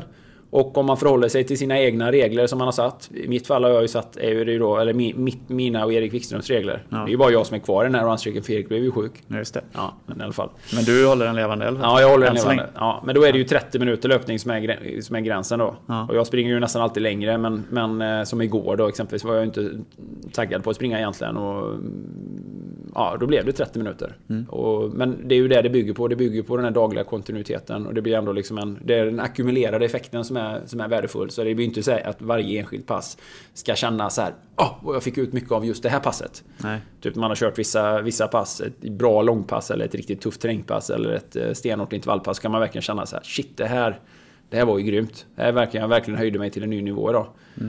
Eller jag vet att förr i tiden så brukade jag känna så. Ja, när jag verkligen gjorde det. Men det är inte målet med runstreak? Nej, det är det inte. Nej. Målet med runstreaken är just den här att man får de här 31 dagarna, och så kan man då se tillbaka på dem och säga så här, men här har jag verkligen gjort någonting med den här perioden istället. Det är inte det enskilda passet här, utan det är hela perioden som sådan som gav en effekt. Jag säger ju inte att det inte blev bra pass, enskilda pass också, men det är inte det här nyckelpasstänket, det här långa distanspasset, det hårda intervallpasset, det tuffa terrängpasset, utan det är summan av alla de här passen som ger en grund för att sen kunna göra det här mer utvecklade löpningen. Så att runstreak är ju en väldigt bra igångsättning. Om man har sprungit några veckor och kommit igång lite grann, så är runstreak jäkligt effektivt faktiskt. Nu vet inte jag hur sjuk Erik blev, men hade det varit lämpligt att anamma det här japanska synsättet då, att kanske ta en promenad om man inte var sjukare, om man inte har feber och så, om man inte har lite förkylning och sådana saker. Hade man kunnat hålla liv i sin runstreaken? Nej, det får ju vara mer än en promenad. Det ska ju vara löpning. Promenad kvalificerar ju inte i det här fallet.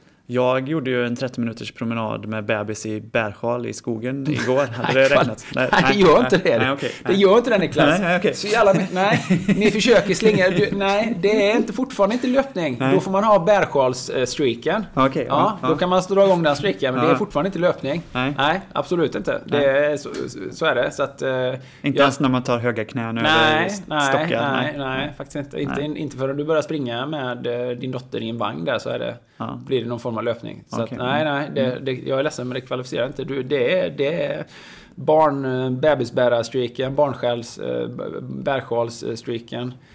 Men det jag egentligen undrade var ju över sjukdomen där. Då ska man ju avbryta sin runstreak. Ja, absolut. Det är ju det jag menar. Man får så mycket får man ju aldrig gå upp i någonting. Att det är ju det. Det är ju nackdelen med en runstreak, det är att man kanske mot bättre vetande då springer fast man inte borde. Men det hade jag inte gjort. Hade jag känt så här att nu är det nära att jag har lite ont i min vad exempelvis. Jag borde kanske inte springa. Då hade jag inte sprungit. Nej. Eller jag är nog lite sjuk idag. Det är gränsfall. Hade jag haft så här en tendens till att bli förkyld, då kan ju faktiskt 30 minuters lugn motion vara väldigt fördelaktig. Så initierar man en liten temperaturhöjning i kroppen, så blir det som en framkallad feber, och det kan faktiskt ta koll på det här analkande sjukdomen. Ja, precis. Så att jag kan inte svara för Erik faktiskt, men Erik har ju 3 barn numera, så han är lite mer utsatt för så är det ju. Bacillangrepp än vad jag är. Faktiskt. Jag fick ju faktiskt ganska mycket skäll häromdagen av Elin. Våran son har ju faktiskt varit frisk precis hela tiden. Han har inte haft en enda sjukdomsdag, men det var ganska nära nu faktiskt att igår var han lite snuvig faktiskt. Och det är för att jag på en av mina runstreak-löpningar, och jag springer med Rufus en del, hade tagit ut honom då i vagnen utan mössa. Okej. Och det var tydligen väldigt allvarligt. I måndags var det. Ja. Och det var ju inte så här, och det var inte det var inte jättevarmt, det hade gått ner tempen. Det var ju inte kallt. Det var så här, det var, om vi ska vara helt ärliga, och så var det 8 grader ute, tror jag. Men du vet, hur länge var han utan mössa då? 50 minuter. Men då måste man säga så här, han ligger ju nedbäddad, och han hade inte heller strumpor på sig då, vilket hon verkligen påpekade, Elin då. Men det var ju så att jag hade ju honom inte på en öppen sulke. Han trycks ju ner i en... För det första ligger han ju i en säck. Redan där är han ju för varm i mitt tycke då. Redan där kan jag ju bara känna att men det här är ju varmt. Han ligger nedtryckt i en säck. Så han har ju liksom... Allting är ju uppfällt runt honom. Så den här säcken går ju upp runt huvudet. Och så har han ju kläder på sig såklart. Och sen är ju det här locket nedfällt. Så jag menar... Hur jävla kallt kan det bli? Nej, han hade inte någon mössa på sig. Nej, för att precis när jag skulle ge mig iväg då, så skrek han lite grann, du vet. Och, så här, och det är ju lite så här, när han börjar skrika, då känns det så här: pappa kommer nu. Då är knappt jag hinner ta på mig skorna själv. Pappa är på G. Ja, nu ska vi gå. Det blir lite så här då, för det blir så hysteriskt när han drar igång då. Precis, och då vill man bara komma ut och komma iväg. Då hade jag inte tid att springa runt och leta efter en mössa. Rufsa runt, jag hade inte mösseriet där. Men jag tänkte, men det går ju bra, det är ju varmt ute. Så sprang ut, och han somnade ju direkt. Så tänkte jag så, men det här var ju ingen fara det här. Nej. Men nu ska inte jag säga att jag är någon expert, men jag frågade ju faktiskt på BB om den här mösshysterin, och de sa att nej, du behöver inte känna att det behöver vara sån hysteri över mössor. Nej, och då vi hade en diskussion om det hemma. Elin bara, jag har faktiskt på honom overall och mössa och inte mössa, och när jag är ute och går, för han är faktiskt en bebis. Jag bara, men jag tror han är ganska lik pappa faktiskt. Jag tror pappa tenderar att bli varm, och när pappa blir för varm blir pappa väldigt irriterad. Pappa hatar kvalmiga, varma utrymmen. Så, pappa gillar svettas så, men pappa gillar inte vilovärme sådär. Nej. Då blir det så här. Nej, men jag kanske får ge mig lite grann på att han var lite kall. Han kanske blev lite kall om öronen där då. För att han är ju, och det är ju självklart, jag menar, jag springer ju så jag blir varm, men han är ju i stillhet. Precis. Men jag får nog ändå hävda att, och det är ju lite det kommer du märka sen, Niklas, någonstans där, att det blir ju det blir inte en maktkamp, men det blir ju en så här att någon tenderar ju att vara bättre på en del saker med barnet än vad den andra är. Och då blir det gärna så att man hamnar i ett underläge, och så ska man fråga och bekräfta och verifiera och få tillstånd i saker. Är det okej att? Går det bra att? Så här, typ att så här, Och då hade det blivit så här, är det okej att jag tar ut Rufus utan mössa? Då blir det ju så att man som förälder måste man ju ta exekutiva beslut också. Ja, men fast nu har jag ansvaret för Rufus och nu gör jag den bedömningen. Han behöver fan ingen mössa på sig för det är 8 grader varmt ute. Och han kommer bli för varm liksom. Det är lika illa att bli för varm än för kall, tänker jag. Det är det ju. Jag tycker det. Ja. Det är många gånger jag har tagit upp honom ur den här vagnen tidigare i vinter. Han är alldeles blöt av svett. Jag bara, vad ska det syfta till? Nu har han ju varit frisk så det har varit bra då. Men jag menar, nu är det ändå vår ute, 8 grader. Släpp hästarna fria, nu springer vi. Det är större risk att man blir förkyld om man blir våt. Precis, så att... jag tror att jag redan har börjat ana de sakerna kanske. Med just att vara förälder. Men, det är och så är det ju, mamman kommer ju alltid ha ett litet försprång. För mamman är mycket mer i regel då, med barnet i början än vad pappan är. Så hon har ju barnet väldigt mycket vid sitt bröst. Och Elin är ju med Rufus precis hela tiden nästan. Ibland är jag ju med också, ibland har jag honom själv. Men hon har ju ett otroligt övertag i tid med honom. Men det blir ju så att jag måste ju kunna ge mig ut och springa med honom utan att fråga allting. Jag vet ju så här, men jag måste ju spänna fast honom, men det är klart, jag måste ju, det vet jag ju redan. Jag kan ju liksom inte be om lov om saker. Är det okej att? Nej, nu tog jag ett beslut. Nu blev det ingen mössa här. Och my bad kanske där. Kanske han blev lite på gränsen till förkyld. Men ändå sådär. Ja. Han nös igår när vi babysimmade så det bara, man kom en sån jättesnor. Ja, men det är bra ändå. Jag tror han klarar sig i alla fall då. Men det är som en liten parentes där då. Ja. Som en liten sån information till dig. Jag förstår. Vad som komma skall. Det kommer ju bli då för dig. Fast ni går ju in mot en period som är varm och sen blir det kallare och kallare. Vi kommer ju från så här höst-vinter. Det har liksom varit så här mössa på, overall till att så ska man avgöra när det är varmt, tillräckligt varmt. Och Elin då definierar det här, när är det inte mössa på? Bara så här 16-17 grader. Bara, men Elin, det kan ju vara midsommar. Ska vi ha mössa på honom på midsommar? Nej, man får ta sina egna beslut. Tjejer, vet du. Ja. Jag tror det är tjejer. Nah. Jo, det är tjejer. De fryser så jävla lätt. Vad är det för fel på dem? De fryser ju hela tiden. Ja. De är så här, inte min tjej. Stäng fönstret. Stäng fönstret. Stäng fönstret. Vi var ju oroliga när BVC kom hem till oss häromdagen. Så vi eldade lite i brasan innan de kom så de skulle märka hur kallt vi har det hemma. För vi gillar ju kyligt. Och Lilla har inte gett några dåliga tecken på det alls. Hon gillar också kyligt. Ja, bra. När hon går ut med mig i bärsjalen, då har hon bara blöja på sig under sjalen. Ja. Men grejen är så här när du... Men då har hon min kroppsvärme också. Ja, det är bra. Och sjal över hela sig. Ja, det är bra. Och sen jackan naturligtvis. Ja, precis. Ja, men när Rufus har skrikit så här ibland, han har varit orolig. Ja. Inne hemma när man är så här, men nu vet jag inte riktigt vad som är problemet. Då har jag bara öppnat dörren ibland och ställt mig i dörröppningen. Och då blir han lugn. Ja. Det blir kallt, svalt. Ja, jag lägger ut Lili i vagnen. Då har hon dock mössa och kläder på sig. Och filtar och sånt. Men hon får ligga utomhus. Rufus är som pappa. Han gillar inte när det blir för varmt. Det är jobbigt med kvalmiga inomhustemperaturer. Ja, man vill ha bebisar gillar frisk luft. Absolut. Ja, så är det. Ja. Men vi går vidare in då. Vi har ju, exakt. Men vi har ju några ytterligare konkreta tips här. Boosta löpformen till våren. Ja. Runstreak är ju en fantastisk bra idé. Och ett annat tips är ju att undvika bli skadad naturligtvis, för det är ju väldigt dåligt för formen. Generellt sett är det är ju det sämsta kanske. Det är det sämsta för formen, det är att bli skadad. Så att anamma ett stort mått av tålamod när det gäller löpningen där. Att inte låta egot eller den starka motorn ta överhanden då. Vad ska man tänka på mer då? Man ska inte låta crossfit-mentaliteten ta över. Nej, men det är väl ett väldigt adekvat. Ja, men det är det faktiskt. Det är inte ett skämt, det är på riktigt. Därför att det är ju också så här, springer man tillräckligt hårt så att man tappar tekniken, det är då man också riskerar att bli skadad. Idén med Runstreak är ju att springa tillräckligt lugnt varje dag så att man kan springa med bra teknik. Och det är ju liksom att kunna tassa fram med en snabb frekvens. Man pratar ju ofta om så här 180 steg i minuten, vilket är ett väldigt bra mått på frekvens då. Lätt på foten. Foten under kroppen, inga overstride steg när man liksom dunsar in med hälen. Inget marscherande, om man tänker sig marscherande fast i löpform då, där man liksom stoppar svänger fram benet, pendlar fram benet och landar med hälen långt framför kroppen. Det är ju väldigt negativt. Så att det handlar ju om, och det är ju sånt som teknik tenderar ju att bli sämre när man är trött. Det är ju bara i allsvensk fotboll man inte tror på det. Att teknik inte försämras när man blir trött. Men man utgår ju bara från best case scenario. Just det. Ja. Och sådär. Vad man gör i topptest i absolut vila. Ja, men i löpning så är det i det riktiga livet så försämras ju teknik när man blir trött faktiskt. Och då ska man undvika, och speciellt i en uppbyggnadsfas, att springa så hårt så fort, så intensivt eller så långt faktiskt. Så att man blir, det är idén med runstreak exempel, det är ju liksom att jobba med bra teknik, och det är ju väl en viktig, värdefull poäng i alla sammanhang att man ska eftersträva bra teknik, för bra teknik leder ju i regel mycket mer sällan till skador. Det är en väldigt stark koppling till dålig teknik och skador. Bättre teknik, bra teknik, mindre skador. Sen kan man ju alltid överbelasta sig ändå. Det är klart. Men ett ytterligare tips då, mer konkret, förutom de här ganska självklara aspekterna, det är ju att skaffa sig lite tunnare skor. Med lägre vikt eller? Precis. Ja. Det finns en poäng med det. Ja. Och det finns ju en väldigt stark koppling till frekvens, alltså stegfrekvens. Ja. Hur mycket man kan tassa på med sina fötter.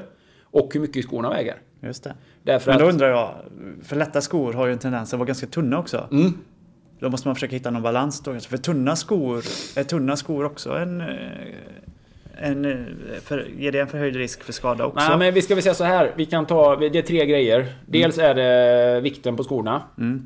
Dels är det uppbyggnaden som sådan. Alltså att de är tjocka eller tunna. Men sen är det ju också hur mycket häldropp de har. Just det. Det är 3 alltså grejer. hur mycket högre hälen är. Än precis. Tån. Ja. Och jag är väl generellt sett emot 2 av de grejerna och är viktiga. Dels att skon ska vara lätt, att den inte väger mycket, och sen att det inte finns ett stort häldropp. Därför att har man en uppbyggd häl så tenderar man också att landa på hälen väldigt mycket, och man springer väldigt oskönt och frekvensen blir väldigt låg. Och om vikten är för hög, alltså om skon väger mycket, om man tänker sig man skulle försöka ge sig ut och springa i en vinterkänga exempelvis, som väger mycket, så blir frekvensen på fötterna alldeles för låg, därför att då har man en hög roterande vikt. Och det är ju så här, om man pratar exempelvis om cykel, det är väldigt lätt att överföra till. Så den roterande vikten på en cykel, det är ju exempelvis pedalerna eller cykelskorna. Flaskan som sitter på ramen är ju däremot ingen roterande vikt, en statisk vikt. Hjulet är en roterande vikt. Däcket, vad däcket väger, är ju jätteviktigt. Därför att det är längre ut på den axeln också. Precis, exakt. Och längst ut på rörelseaxeln av att springa så sitter ju foten och skon. Lite längre upp på den rörelseaxeln, inte lika långt ut, så sitter vaden. Den kan man ju inte ha en lättare eller mindre vad. Man har ju den vaden man har. Men tittar man på världens bästa distanslöpare så har ju de extremt smala underben. Det är faktiskt någonting man har tillskrivit som svar på varför de östafrikanska löparna är så framgångsrika. De har väldigt tunna underben. De har väldigt låg roterande vikt i sina underben, medan europeiska löpare tenderar att ha lite kraftigare underben. Just det. Ganska intressant faktiskt. Mycket intressant. Ja, så att då är det ju så här att roterande vikt längst ut, så att man kan göra väldigt mycket då i att skära ner den roterande vikten. Och man kan ju göra, det är ju enkelt att testa bara genom att springa barfota, så upplever ju många hur mycket enklare det är att hålla en bra frekvens på fötterna och hur lätt man känner sig generellt och hur mycket löpkänsla det skapar. Nu är ju inte det rimligt att springa barfota i de flesta sammanhang som man gör till vardags, annat än om man kan springa på gräs eller på en hårdpackad sandstrand. Men då kan man vinna mycket på att ha då en lätt löparsko och testa det. Och många tror ju att man då, skon behöver ju inte vara jättetunn för det. Det finns ju, jag tror jag läste ett löptest nu i nya runners, då var det ju Hokas senaste skor, tror jag, som hette Hoka 2 eller Hoka Mac to Mac eller något sånt där. Var den lättaste i testet, men också en av de mest uppbyggda, tjockaste skorna. Just det. Men den är inte heller speciellt, den är inte speciellt häldämpad, eller den har inte mycket häldropp, jag tror bara 4 millimeter eller någonting då. Så att idag är det ju, nu har man så otroligt fina material i de här mellansulorna, så att man kan få skor som är ganska lite tjockare, men ändå som väger väldigt lite. Jag gillar ju inte skor som är tjockt byggda, för jag tycker känslan mot underlaget blir väldigt dålig och det är lätt att snubbla och sådär. Jag gillar inte att kliva omkring på sylter. Nej. Speciellt inte om man springer terräng och så då. Nej, precis. Men om man gillar dämpning så går det även att få lätta skor med precis. Mycket dämpning. Så att här är tipset att i alla fall skaffa sig ett par skor som väger väldigt lite. Därför att det blir en skönare löpkänsla, man får en bättre teknik, man får ett bättre driv i löpningen. Om man nu känner att man ska springa några intervallpass längre fram eller tävla, då är ju lätta skor liksom, det ska ju vara idealiskt, tycker jag, när det är tävlingsskor. De ska ju vara tunna, det ska ju nästan vara sandaler liksom. Eller det ska nästan vara mockasiner. Just det. Ska vara på den nivån liksom. Så superlätt, tunt. Ett extra skinn bara. Ett extra skinn, Det är ju riktigt god känsla i det. Så att det är ju ett bra tips att göra faktiskt. Vikten 100 gram spelar väldigt mycket spelar mer roll än vad man tror när det sitter på fötterna. Och när det handlar om löpkänsla. Man kanske behöver springa en del först innan man känner skillnaden. Men enklaste sättet att testa det här och verifiera det är ju faktiskt att ta av sig skorna och bara springa barfota på en fin gräsmatta eller på en sandstrand, så kan man känna direkt hur, när man har så lite vikt som det bara går då, just det. I barfota. Kanske är lite kallt just nu. Om man befinner sig här. Just idag, men det har ju varit varmt så att det blir bättre. Härligt, och fler tips då? Man kan ju också... Kan man minska vikten någon annanstans? Det kan man göra. Genom att gå på toaletten innan. Ja. Nej, men man kan... Ett bra tips är ju att skära av några kilo på kroppsvikten också. Ja. Fram på våren. Och det här är ju mer ett tips för någon som ska tävla kanske i någonting då. Ja. Och många kanske kommer från... Och det här är ju relaterat till mig. Jag har ju spenderat mycket tid till att styrketräna. Och... väger ju senast i vägen, men vägde 87 kilo. Till och med gått upp lite grann. Det är för den fortsatta styrketräningen som jag trivs väldigt bra med, som är väldigt värdefull, kommer vara väldigt bra. Men ska jag springa bättre så kommer jag att behöva gå ner några kilo vikt. Och även där så anpassar sig kroppen väldigt mycket till det man gör. Så springer man mer så kommer man att tappa vikt. Det justerar sig självt. Det är lite självjusterande, ja. Men det är en väldigt värdefull... Det spelar stor roll. Jag menar, i mitt fall från 87 till 82 kilo, alltså plocka upp en 5 kilos hantel eller en 5 kilos vikt i handen, så känner man att det kostar på lite grann att bära det här. Speciellt om man springer längre distanser och eller kuperat. Så att det här att vara medveten om att kroppsvikten, om man nu vill springa fort och man tänker att man vill använda löpningen till någonting tävlingsmässigt eller så här, då finns det en poäng att kanske under en period minska ner mycket på styrketräningen, låta liksom ha lite tålamod med löpningen, vikten kommer komma försvinna, och att kanske då skärpa till sin kosthållning en aning då. Och med det menar jag att man kan köra ett antal löppass då på fastande mage, vara extra noggrann med att skära bort vardagssocker och sådär under en period då. Man kan se på det på många olika sätt, men vikten har tveklöst en stor betydelse när det gäller löpning. Just det. Så att kan man få bort några av de här styrketräningskilorna, skidåkningskilorna, gymkilorna eller bara göttekilorna, så spelar det stor roll. Det gör stor skillnad. Ja. Det gör det definitivt. Skillnaden i 5 kilo är enorm faktiskt i hur det känns då. Och det är ju lite mer ett elittips kanske. Men det var också ett tips om vikt helt enkelt. Vad kan man göra mer än vikt då? Man kan ägna lite åt spänst och hopp. Mycket av löpfarten och koordinationen sitter faktiskt i underben och fötter. Och där kan man jobba en hel del med att, förutom den faktiska löpträningen, också ägna en del träning åt att exempelvis balansera på balansbräda. Ett ben i taget, barfota. Stå på framfoten och träna sin balans. Man kan göra vadövningar i trappa. Man kan göra olika studshopp. Alltså olika vadstudsövningar eller olika såna här hoppsasteg eller sådär. Man kan använda en trappa för att hoppa upp sina jämfotahopp. Sen finns det olika typer av hopp, studs och balansövningar för fot och underben som inte behöver ta mycket tid. De ska inte ta mycket tid, för att det är ganska krävande träning. Är det primärt för att stärka upp muskler och sånt i de här delarna, eller är det för att göra dem snabbare och mer lättare att kontrollera? Ja, det är framförallt för att göra dem spänstigare. För att och det handlar ju om att man får en liten kvickare markkontakt. Att man får ett snabbare steg. Att man är mindre benägen att sega med foten i marken, utan att vara mer reaktiv helt enkelt. Så att det handlar om att vara, och det är ju också skadeförebyggande att jobba med balansbräda och vadhävningar och sådär. Men det handlar om att vara kvickare i steget. Så att just den här spänst och hoppträningen kan addera väldigt mycket till löpsteget också. Och man kan tänka sig att en basketboll då, som har bra med luft i sig, den behöver man inte studsa hårt, den studsar upp av sig självt. Men en boll som har lite luft i sig, eller mindre luft, den får man kasta hårt mot marken för att den ska komma tillbaka upp då. Just det. Så att det hänger lite grann på dem. Hänger på dem. Spänst och hopp helt enkelt. Lite som att pumpa upp bollen. Pumpa upp bollen. Pump up the jam. Ja, härligt. Jag vet också att du pratar om nedförsbackar. Det är också ett bra tips. Att andra nedförsbackarna får lite gratis fart. Ja. Det jobbar jag hårt med själv nu. Att försöka få upp lite rörelseekonomi i kroppen. Koordinationen är ju sämre när man inte har sprungit bra på ett tag. Man vill gärna bromsa sig ner för nedförsbackar. Och springa på hälarna ner. Och måste man göra när det är brant nerför. Och när det är hårt. Och när det är...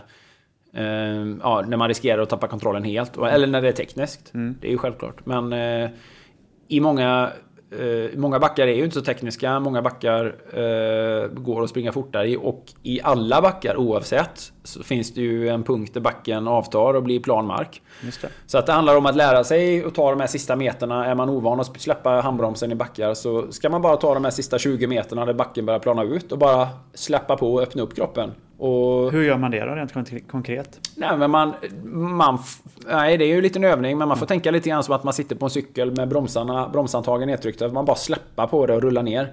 Och i löpning handlar det om att liksom bara låta gravitationen ta över och släppa ut steget bakom sig och så att säga hinna med och att inte spänna sig. Och få med, och det ska kännas som att det är verkligen gravitationen som drar det neråt. Och vad det handlar om i verkligheten, det är att man får ju gratis fart. Man behöver inte trycka på för att få farten. Det enda man behöver göra är att sluta bromsa. Och det är ju en stor skillnad. Du behöver liksom inte aktivt driva på för att få fart nerför, utan du behöver bara sluta bromsa dig själv. Sitter mycket av den rörelsen i höften eller? Ja, det kan man säga. Det sitter runt hela höftpartiet. Det sitter höftböjare. Det sitter ju också i baksida rumpa. Hela steget blir ju längre. Ja. Men hemligheten att göra det på ett bra sätt är ju att släppa upp steget mera bakåt. Men att det man brukar kalla för steghjul. Men att inte heller man får inte heller pendla benet för långt fram. För det är ju det man gör när man bromsar då. Det är ju då vill man ju sätta ut hälen framför sig för att bromsa kraften. Det ska man ju undvika då. Utan här handlar det om att liksom få ett löpsteg som blir ju längre då per definition. Men det är också frekvensmässigt där. Och det finns ju en svårighet därför att det är koordination det handlar om. Att göra rörelser snabbare. Och därför ska man börja då på ett väldigt enkelt sätt. Det är de här sista 10, de sista 20 meterna av en backe som planar ut och blir platt mark. Och så kan man ju alltid träna då på att behålla den farten några meter, 10-20 meter på det plana. Så att det är väldigt mycket gratisfart. Man ska lära sig att inte stå i vägen för sig själv bara. Det är det handlar om. Och sen så tar man längre och längre backar. Man lär sig att öppna upp farten mer. Så att det blir ju en väldigt god... Gör man det på ett bra sätt så är det ju en väldigt god inlärning i det. Om man ganska snabbt får man upp sin fart på ett bra sätt. Det är gratis fartträning helt enkelt. Det är härligt. Allt man kan få med sig gratis i fart är ju positivt. Ja, och det är jättelätt. Jag menar, har man aldrig gjort det här, och då pratar vi backar som är så subtila att de knappt märks. Där man liksom man märker inte om man hade åkt bil på en väg eller så, men alltså att det är så här, eller bara ett medvindsparti där det så här luta svagt ner för 1 grad, 1,5 grad. Bara så att man känner att här behöver jag inte driva på så mycket, här får jag gratis. Eller bara en backe som är som ett litet dike nästan liksom så här bara blupp, så här känns det. Ja, det är så här han menar. Att bara våga släppa på. Jag gissar att ännu viktigare är just en sån övning att gå ut lugnt och inte vara för ambitiös i början. Ja, precis. Ja, korta perioder. Alltså det är alltså en kort backe. En kort backe i slutet på en backe. Backen kan ju vara lång, men det ska vara bara den sista lilla biten i backen då. Ja, slutligen då, kan man göra något för sin rörlighet för att boosta löpformen? Ja, det är ju den sista punkten, att få upp rörligheten. De hänger ihop. Och en sak är ju faktiskt att springa på det sättet. Släpper du på i utförsbackar, då kommer du få en större rörlighet. Du kommer att förbättra rörligheten. Därför att du stimulerar hela rörelsekedjan i sin fulla längd. Ett annat är ju att springa mycket terräng. Får man också en helt annan rörlighet, för du rör dig mer asymmetriskt. Och det tredje är ju liksom att jobba lite grann. Samtidigt som man kanske varannan dag kör lite spänst, lite vad, lite hopp. 10 minuter. Så kan man varannan dag göra rörlighetsövningar för höft. Framsida höft, baksida höft, alltså baksida lår och rumpa. Enkla övningar. Det finns ju väldigt mycket att hitta på om man söker runners stretch med hjälp av pinnar, elastiska band och så vidare då. Som inte ska vara så komplicerade och som absolut inte ska göra ont, men som definitivt ska kännas utmanande. Så att det finns ju väldigt, väldigt mycket att göra faktiskt. Alltså, och då pratar vi basic rörelseövningar bara. Som inte behöver vara speciellt, som inte är komplicerade, som alla har sett och som alla förstår ganska tydligt och enkelt då. Och det är framförallt runt höftregionen, inte alls så mycket kring vad som folk tror. Nej. Vaderna ska vara funktionellt korta. Jag känner jättemånga löpare, eller vet, de flesta riktigt duktiga löpare, distanslöparna, inklusive mig själv, har ju alltid haft problem med knäböj exempelvis. Med äkta knäböj, nu gör ju många människor på gymmet använder ju såna här förhöjda skor, men som man tänker sig att gå ner på huk barfota utan att ramla baklänges. Är ju en utmaning för många duktiga löpare. Ja. Därför att man har en funktionell stelhet i sina vader. Okej, som man vill ha då. Som man vill ha. Därför att det ska vara ploink. Det ska vara som det ska vara bra spänst i vaden. Man ska vara reaktiv. Det ska finnas mycket liksom. Så det finns en risk att man kan få för stor rörlighet där då? Ja, absolut. Ja. Att ha för mycket rörlighet i sina vader, det vill man absolut inte ha. Det blir ju som att springa i lera. Det är inte alls bra. Nej. Men det ser man ju när man undersöker exempelvis kenyaner och tittar på rörligheten. Och de har ju funktionellt sett stela vader. Stelare än europeiska löpare motsvarande, men mjukare höfter. Så att där sitter ju förbättringspotentialen. Inte att vara mjuk i vaderna utan att vara mjuk i höften. Framsida lår, psoasmuskler. Baksida lår, hamstrings, rumpa. Runt hela höften. Iliopsoas och så vidare. Intressant. Ja! Men där var ju då lite konkreta tips för att boosta löpformen inför säsongen då, eller vad ska man säga? Boosta löpformen inför precis, bara bli bättre på löpning, kunna njuta av löpning, komma in i löpningen, använda det till det man ska ha, antingen för träning bara eller för att man ska ta det till något tävlingssammanhang. Eller så här, bara tycka att löpning är roligare, känns bättre, upplevs mer positivt, funkar bättre. Alla de bitarna faktiskt då. Hänger på. Det bästa, och det blir så här, vilken är den bästa träningen för löpning? Ja, det är löpning. Det är ju så här, man försöker alltid hitta alternativ till så här, ungefär som runstreak. Kan man göra något annat för att räkna runstreak? Nej, springa gäller för att det ska räknas för runstreak. Nej, men jag tänker också att på våra breddgrader där det verkligen är kanske då en löpsäsong på våren och sommaren.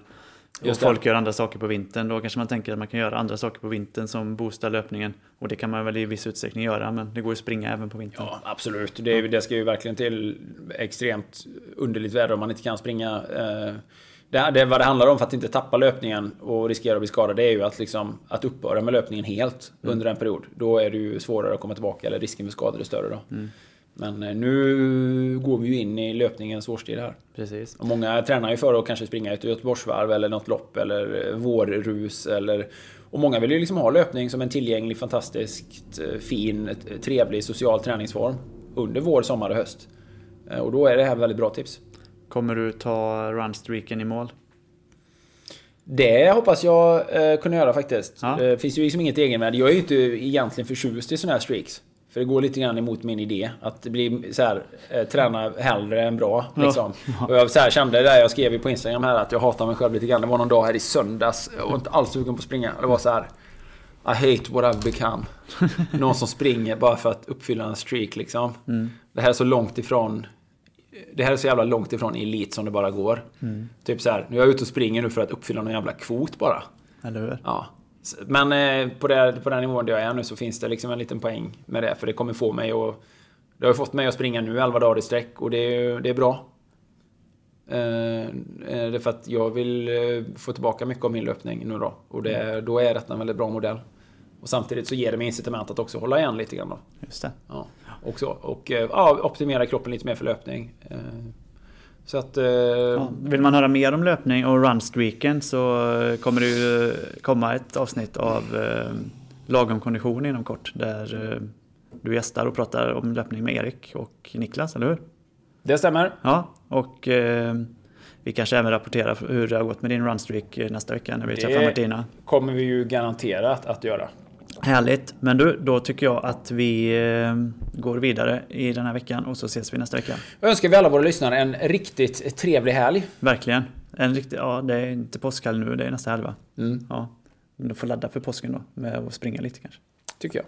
Säger vi. Hej.